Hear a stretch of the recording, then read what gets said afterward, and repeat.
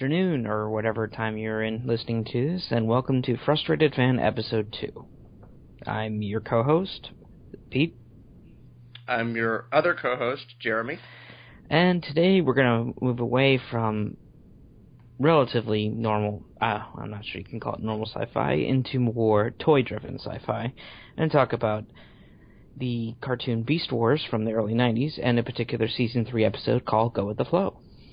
Should I get my Optimal Optimus toy for this and just kind of put it on my desk? Hey, I've got turtles watching for me from my disc, so, do whichever you need to.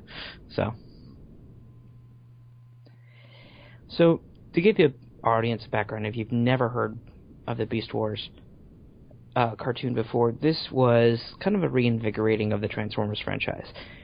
Now, Transformers before this had two cartoons. It had the most famous Generation 1, which started in 1984, had a movie in 1986, and ended somewhere around 87, 88. And then the early 90s was rebranded in what we call Generation 2, which was the same cartoon with some minor tweaks and added commercial bumps that had very early CGI. It also had a CGI introduction featuring Optimus Prime transforming and shooting one of the jet Decepticons, and it looked pretty cool. It even had a new narrator for it, and so for every time they would switch over between Autobots and Decepticons, you get this big they called it the Cybertronian cube, and it would switch over and you'd see the symbol for Autobot or Decepticon, and it would transform into the other one. It was actually a pretty cool effect for the time that it came out. Yes, it was. Now, Beast Wars, on the other hand, was a complete CGI cartoon with a new-ish story. We no longer have the iconic Autobots and Decepticons, but two different factions called Maximals and Predacons. Now, we can speak forever about the plot, but short version, they're Transformers from a couple hundred years down the line of Generation 1 who get thrown back into early Earth's past when Autobots and Decepticons are still in hibernation buried in what is called the Ark. Now, this episode was produced by Mainframe Entertainment. Mainframe, some of early 90s animation fans may remember, this is the same company that produced Reboot before this show. Original air date was February 18th, 1999, and writer was Bob Forward. Bob Forward bears mentioning because he was a longtime veteran of Beast Wars, a pretty prolific sci-fi writer, and a director, including the most famous episode of the series called Code of Hero. He was a physicist, and unfortunately died in 2002, a little over 10 years ago now. And he's a talented fellow, but he probably did the best he could with this one episode.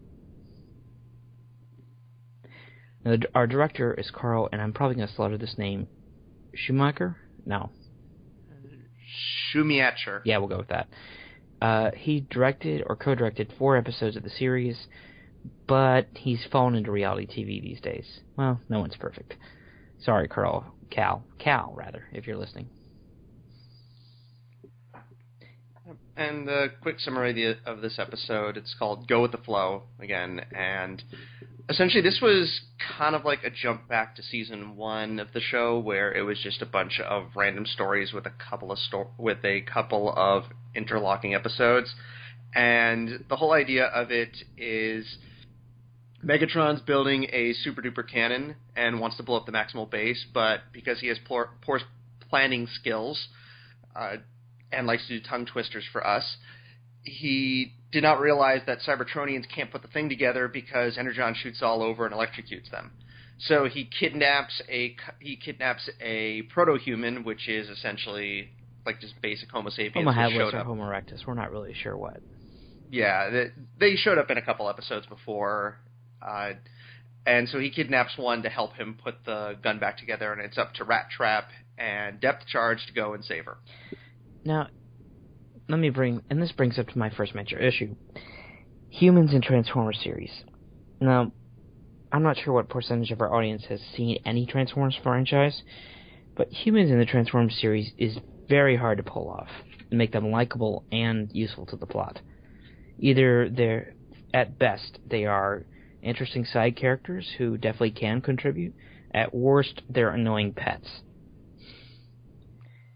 And when the franchise should really just be the two factions of robots smashing the nuts and bolts out of each other. Yeah, an example of the humans actually being used in a decent manner was Spike in the original show and his dad Sparkplug, because they were the Transformers guide to the human world, and in some cases they would actually fix the Transformers themselves. They would fix up the Autobots, and so they actually did serve a purpose. Another, probably the best example I've ever seen is Sari Sumdac and her father Isaac Sumdac in the Transformers Animated that came out just a couple of years ago. Not only did they give them really interesting backstories, but they weren't there to steal the show. They showed up when they needed to, but there were plenty of episodes without them. So, suggesting the story could move on even without the token humans. Yeah.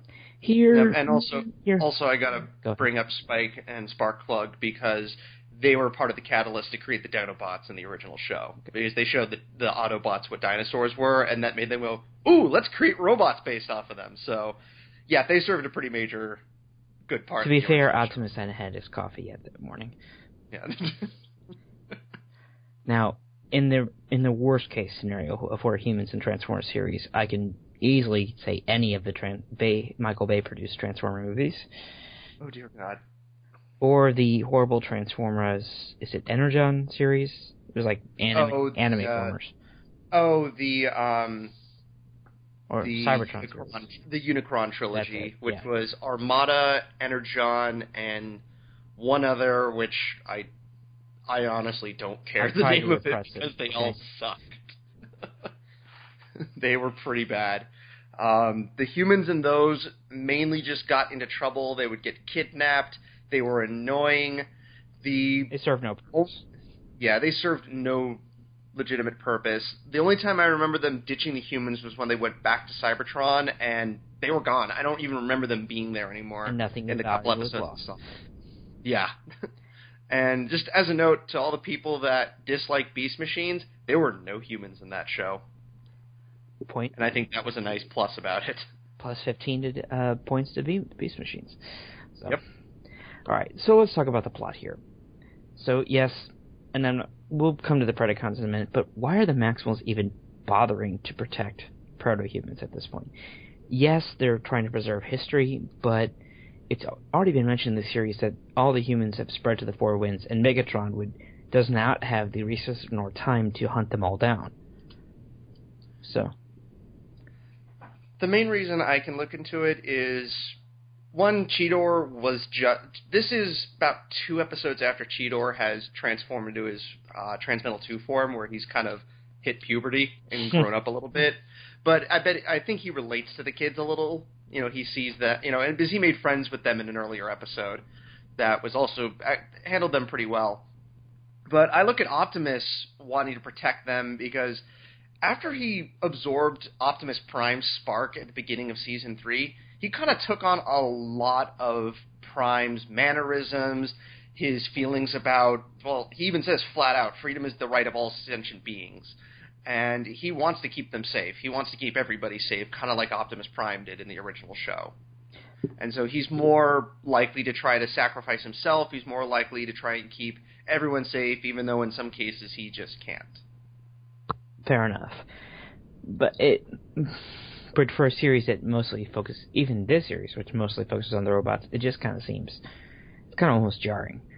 And you could argue this is a comic relief episode, especially for the bigger plot episodes that are yet to come. And I'll take that. That's fair. So yeah, I can ignore a lot of the quote-unquote plot holes in this episode just because they threw this in for fun. Like I said, it's like a callback to Season 1 where the majority of episodes in that one, I mean, it was 26 episodes compared to 13 in Seasons 2 and 3. And it was just basically a call back to the old days, and they want to have a little bit of fun before, like, the final few episodes. And you do see this in other series. Episode 37 of the first run of Full Metal Alchemist is a complete break from plot. We don't even focus on Ed and Al at all. It's all Roy Mustang and his crew, which is... Yep. So, anyway. Yeah. All right. I look at it as very similar to the show of Star Trek Deep Space Nine. About 10 episodes from the finale, they had this episode episode called Bada Bing, Bada Bang. It all took place on the holodeck, or most of it did, and it was essentially an Ocean's 11 parody. And it was just them having fun. And at the end of the episode, they actually do a song as James Darren and Cisco do a song together, "The Best Is Yet to Come," and then after that, it's the full serious 9-part lead up until the final episode. And I kind of look at this one like that, because right after this, they immediately jump into full speed toward the finale. That's true. Say, why don't we take a quick break here, and we'll come right back. Sounds good. The early humans would be perfect, were they capable of following instruction. Okay, and we're back. Now, and let's talk about this from the Predacon side. Okay, I get Megatron's run be... I mean, he comes to Xanatos and Gargoyles level of how deep he plans this stuff. But all the same, he really should have seen the issue of connecting a very dangerous energon source that is fatal to him, much less his troops, before he finishes his Cannon of Doom. So, this is true, but again, it can kind of be excused. If this was a very serious episode, I would definitely rail on that and say, like, why didn't he think ahead? Unlike it, right. Like in season 2, where he was essentially scheming for the first half of the season and screwed with the Maximals until, okay, I got everything I needed, I'm about to take over. Right. And then, here's my other big thing. A Predacon facility that close to Maximal headquarters, we're talking a couple of miles, right? Yep. Should have at least been spotted or seen as a blip on sensor somehow. And again, we can knock this off the comic relief episode. So. Yeah. One thing I don't want to throw out as a plot hole is Tarantulas working with Megatron again, which the two of them were kind of on and off in seasons 2 and 3, with Tarantulas constantly betraying him. And so he would work with Megatron if it was in his best interest. In this one, I could see it easily as he's working with Megatron because he knows once they blow up the Maximal base and all the other Predacons are going down to the Ark, it won't take that much effort for him to then turn that thing on not only the Ark itself, but on the rest of the Predacons. Right. Fair enough. Okay. So that's just the basic plot issues. And to finish, spoilers for those who haven't seen the episode, but of course it has a happy ending. And a pretty humorous one. But essentially, Megatron, after he gets his token human to finish the cannon, who does so in a pretty humorous way, she ends up stealing the stabilizing crystal from it to pin in her hair, and we find this out in the last 30 seconds. And to quote the Teletran 1 Wikia, which is the Transformers specific wiki, it's good to steal. That's the moral of the episode. As long as it hurts your enemies, stealing is good. Got that, kids? Yep. As long as you're going up a transmetal dinosaur who's bent on taking over the world, you know what? Go ahead and steal his stuff. It's okay. All right. Why don't we talk about a few character issues while we're at it? Yep. There's Megatron, who is actually, outside of the fact that, he set up this big gun that electrocutes his own people and didn't really see it coming, he's actually pretty competent leader in this show, where he goes, okay, we need these humans. Okay, I found them. I'm going to send my flyers to go get them because they're the most mobile, maneuverable. Yeah. And outside the fact that Waspinator is one of those two flyers, and he gets blown apart in literally every single episode of Season 3 that he's in, he sends them over there. He doesn't send, Dinobot, you can just tear everybody apart. No, and this Dinobot will probably crush one of the humans, taking them back. Not eat them. Yeah, that too. And so he comes off as a competent leader, and throughout the entire show he's like that, which, as opposed to the original Megatron, who kept Starscream around way, way longer than he should have, and the only reason why he finally did was he got rid of him was because of what happened in the movie. Mm-hmm. Which is still my favorite part of the movie, by the way. And I do enjoy Megatron a lot in this episode. A lot of it due to the voice acting of David Kaye, who is fantastic. He's a pretty good voice actor no matter what role he's in. So. Yep. So, Shoot.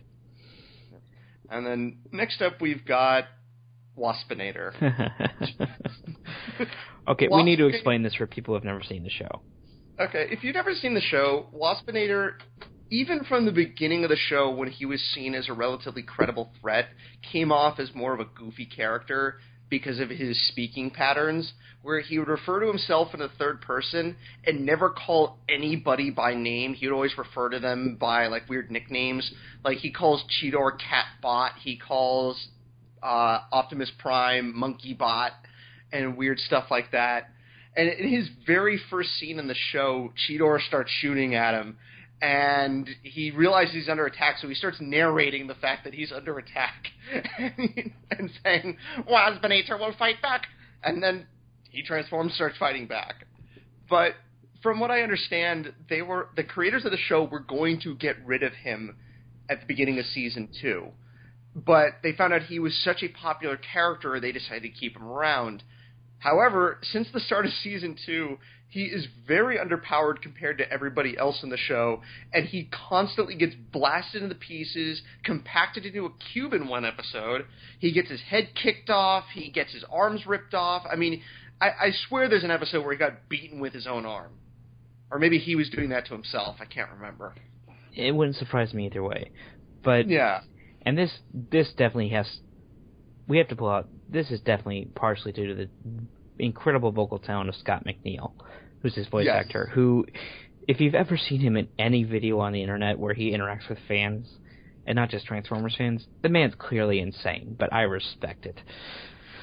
So Scott McNeil, by the way, not only voices Waspinator, but he also voices Rat Trap, Silverbolt, and Dinobot. And he's voiced God knows how many other characters in other series. Yep. And I like the fact that every single voice he does in this show, you cannot tell it's the same guy. Rat Trap does not sound anything like Waspinator. Waspinator obviously does not sound anything like Dinobot. Nope. And so with Waspinator, he just his whole part in this episode is to get beaten up. So when he first shows up in the episode, he actually successfully kidnaps the female proto-human, and he even says, like, oh, she's an easy target, a happy day for me, and he transforms into his wasp form, picks her up, and runs away. And, however, on the way there, she starts hacking away at the little hinges in his little insect arms, and so he calls up Megatron and shouts about that he's that there's trouble, and so Megatron's first reaction is, she'd better not be injured. No, she injuring Waspinator. Situation normal then. At this point, even Megatron's used to Waspinator just getting destroyed by every single thing with a pulse. More or less. And, of course, when they arrive back at the Predacon base, Waspinator transforms back to normal with a weird transforming of sound, salutes, and then falls into pieces. And then even as he's in pieces on the floor, gets zapped by the big gun. Like, he just cannot catch a break in this episode. Well, it makes sense why he does his famous. He just stands up for himself in the finale, saying he's quitting everything, and that gets blasted for it. Yep. And then he still gets blasted, and then his head gets beaten by one of the proto-humans. The same one, actually. Yeah, it's the same one. It's the little girl that starts beating him with a stick, which I still question how they can get hurt by sticks when they're made out of metal, but whatever. Rule of funny. Exactly. With him, it's rule of funny. And then at the end of the series, he's sitting there. They forgot about him on prehistoric Earth, and all the proto-humans are kind of worshiping him. And he goes, and with the final line of the show, meanwhile, just sits there and goes, Waspinator, happy at last. And then Beast Machine starts, and he becomes the butt monkey in that show as well. And it was really funny. Right. With them actually acknowledging that they left him there. More or less. And then, other than that, you notice Rampage wasn't in this episode? Yeah, I don't know. No real reason why, I guess, but I the only reason why I don't mind him not being in this episode is that since Depth Charge is in it, we finally get an episode where Depth Charge's entire part isn't just, I gotta find Rampage and kill Rampage. Where's Rampage? I need to go kill Rampage. Well, that can be it, but we'll continue this after a quick break. Waspinator has female fleshy body, but there is problem. She'd better not be injured. No, she injuring Waspinator. Ah, situation normal then. Yes. And we're back! And it looks like we didn't chase off all the audience. Yes, we can see who's still listening to this show. So if you log out, we'll know. Alright, so let's talk about... There's some needs to be brought up with the power level of these characters.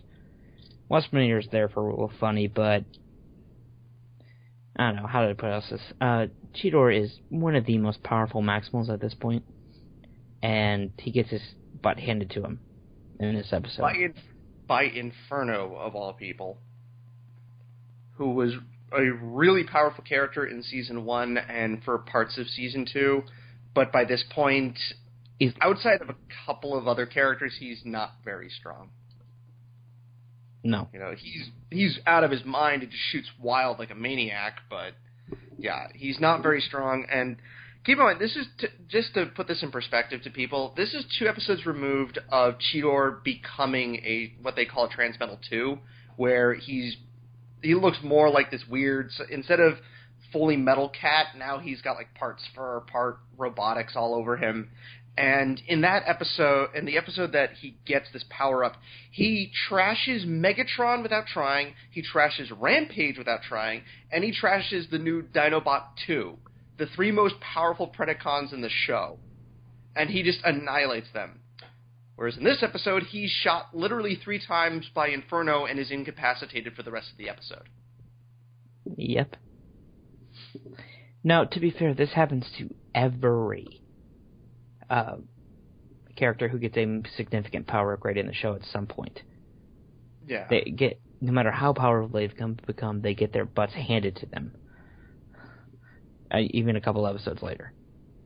Which the only characters that kind of avoid this are Rampage, who starts off really strong, and every time he actually is beaten, it's kind of a legitimate win by whoever's fighting him. And he's still seen as like this unstoppable monster no matter what. And Depth Charge actually avoids it too, because the only way he's incapacitated in this episode is Megatron's giant Energon gun that was created to blow up the Maximal base shoots him and incapacitates him. Right. So I'd say he does pretty good for himself. Yeah. And honestly, Optimus Prime really shouldn't be trashed quite so easily as he is in Optimus Primal, rather, shouldn't be quite trashed quite so easily as he is in Season 3. He's as strong as an Autobot. Forget being a Maximal. Yeah, and he's twice the size of everybody else in the show at this point, too. His hand is bigger than some of the characters. Yet he gets thrashed around pretty stupidly. Yeah. And outside of the last couple episodes of the show, when Megatron becomes Dragon Megatron and he has the original Megatron spark in him to really power him up, that one I can buy. That one makes sense.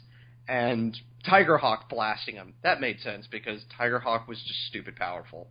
But yeah, throughout this, outside of the initial episode of this season, Optimus Primal just gets incapacitated in pretty much every single episode where he fights. And I get that they don't want him to be like the instant win character, you know, like he shows up and just destroys everything in his path, but it just kind of Worf affects him at this point, which, for those who don't know what that means, Worf, the character from Star Trek The Next Generation, they would always have him get his butt kicked to kind of demonstrate the strength of the villain of the week, and that's kind of what happens to Optimus. Especially because in Seasons 1 and 2, he would kick the heck out of everything in his way. Yeah. And And then, anyone else we need to talk about? Well, I'd like to talk about Rat Trap. By all means. Rat Trap, I'm going to just say this right now, I am not unbiased. Rat Trap was my favorite character of this show. And I really enjoyed his, like, misadventures in Season 1, where he was, like, the jack of all trades. He was a spy. He was actually pretty competent in fights against almost everybody. Like, the only person he couldn't really take on directly was Megatron, and even got a couple good shots in on him in Seasons 1 and 2. But I always really liked him. I thought he was really funny. I liked the voice. Scott McNeil does a fantastic job. And I always really liked his interactions with Dinobot in Season 1 and for most of Season 2. And in this one, Rat Trap finally gets one more episode to go out and be the hero and kick some butt and get some good one-liners. Because in Season 3, there was only one other episode where he really got to do stuff, and which was Changing of the Guard. And he got some good moments in that one, too, including he's in a submarine. You hear background music as he's going down that all of a sudden Silverbolt is hearing on a radio. Yeah. But I really enjoyed Rat Trap in this one, and the interactions between Depth Charge and Rat Trap, basically Rat Trap being the comedian, making the jokes, starting all the gags, and Depth Charge just kind of groaning and being the straight man, really reminds me of Dinobot and Rat Trap, like their stuff in Season 1 and Season 2. Right. And so he was a lot of fun in this episode, and I just wanted to point that out because it's the last one where he really gets to do a lot. Right. And isn't just going around saying, we're all going to die. Yep. Which is pretty much what he's relegated to in the final episode of the show, which kind of stinks. He does get some good one-liners in the final episode. My favorite one is, you have any idea how many parts of Waspinator I got? Or where Optimus smashes his hands on the doors to the base, starts screaming that Megatron will not kill anyone else. This stops now. And then Rat Trap just kind of timidly opens the door and goes, did you knock? Yeah. Okay. I think that's every character we need to talk about. But we wouldn't. How would you rate this episode on a scale of 10, and would you watch it again? I would definitely watch it again. Episode rating, I don't think it's one of the best episodes of the show. I mean, those are reserved for... If I was going from a 1 to 10, 1 being the worst, 10 being the absolute best, 10 being like an episode like Code of Hero. Right. With this one, I'd give it about a 6.5. Because it's not one of the best episodes of the show, but it's very entertaining. It's slightly above average for the show. Yeah. And it's a lot... we recently rewatched it. As I was rewatching it, I was cracking up. Like, this is still a very funny episode. And like I said, it's a nice change of pace in Season 3 where the rest of the season is pretty dark at moments. Of course, they still have, like, the little jokes here and there, including a couple of Looney Tunes gags in Feral Scream Part 1. But this one was just all comedy the entire way through. It allows me to overlook any, like, the little plot holes such as, why don't they just go finish off the Predacons at the end of the episode when they're all incapacitated? To which I say, that would have been a really cruddy end to this show. Yep. Finish it on a comedy episode. But no, I would definitely watch it again. I really enjoyed it. Yeah, I'm going to have to agree with you. It's fun, but at the same time, it's definitely a kid appeal episode, so I'm going to go ahead and give it a 5 out of 10. I would watch it again in a watch through of the series, but I'm not going to actually seek it out. So. Yeah, I'll agree to that. I'd say like higher ranked ones I'd definitely seek out and just watch by themselves, like Code of Hero or the first 2 episodes of the show, or the Season 1 cliffhanger in the beginning, like the little mini arc at the beginning of Season 2. But yeah, with this one, it's good to watch in the middle of it as you're watching Season 3. You're like, oh, okay, got a good laugh, and now I can get back into the dark stuff. Right. And then, but one thing we're going to cover in a future episode, but real briefly here, this episode was actually supposed to take the place of another episode, which we'll talk about after a quick break. Whatever. It bears mentioning that no TV show is ever without cuts, and Beast Wars had the same here. The original episode that was supposed to place in this place was called Dark Glass. Just real briefly, because we're going to cover this in depth in another episode.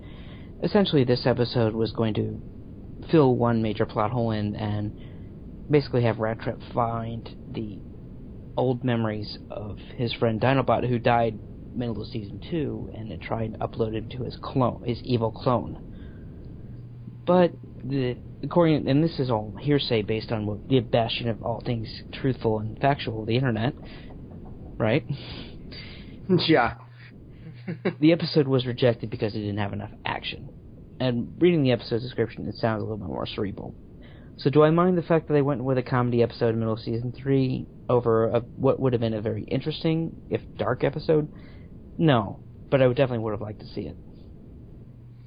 Yeah, I'll agree to that. I like how like I said, I liked it reminds me of DS9 how they went with the goofy bada bing, bada bang before like the big run up to the finale, and I kind of liked how they did that in this one. I mean, in the end, it is a kid's show, and they have to treat it as such, and from the little bit of information that has been provided about Dark Glass, and from the review of it, and like the little quick summary of it, it sounded pretty dark, and it did sound really good. To be honest, it's probably something that would have been done in Beast Machines, because that show went a lot more darker than Beast Wars did. But it probably would have been really good. Probably would have been something that us older fans would have really gotten into. But for kids, I'll agree to it was too dark. Yeah. Okay, I think that's gonna just about wrap us up. It's gonna wrap us up for this episode. Unless you had anything else? No. I mean, I know we just kind of briefly covered Dark Glass, but we'll be covering it more in a later episode. And we're gonna hit another fandom next time. We haven't decided which fandom, but there's plenty out there that we enjoy, or ones that we could take revenge on for hating.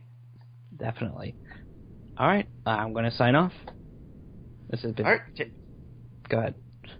Take care, everyone. This has been Frustrated Fan, and we'll see you next time. Yep.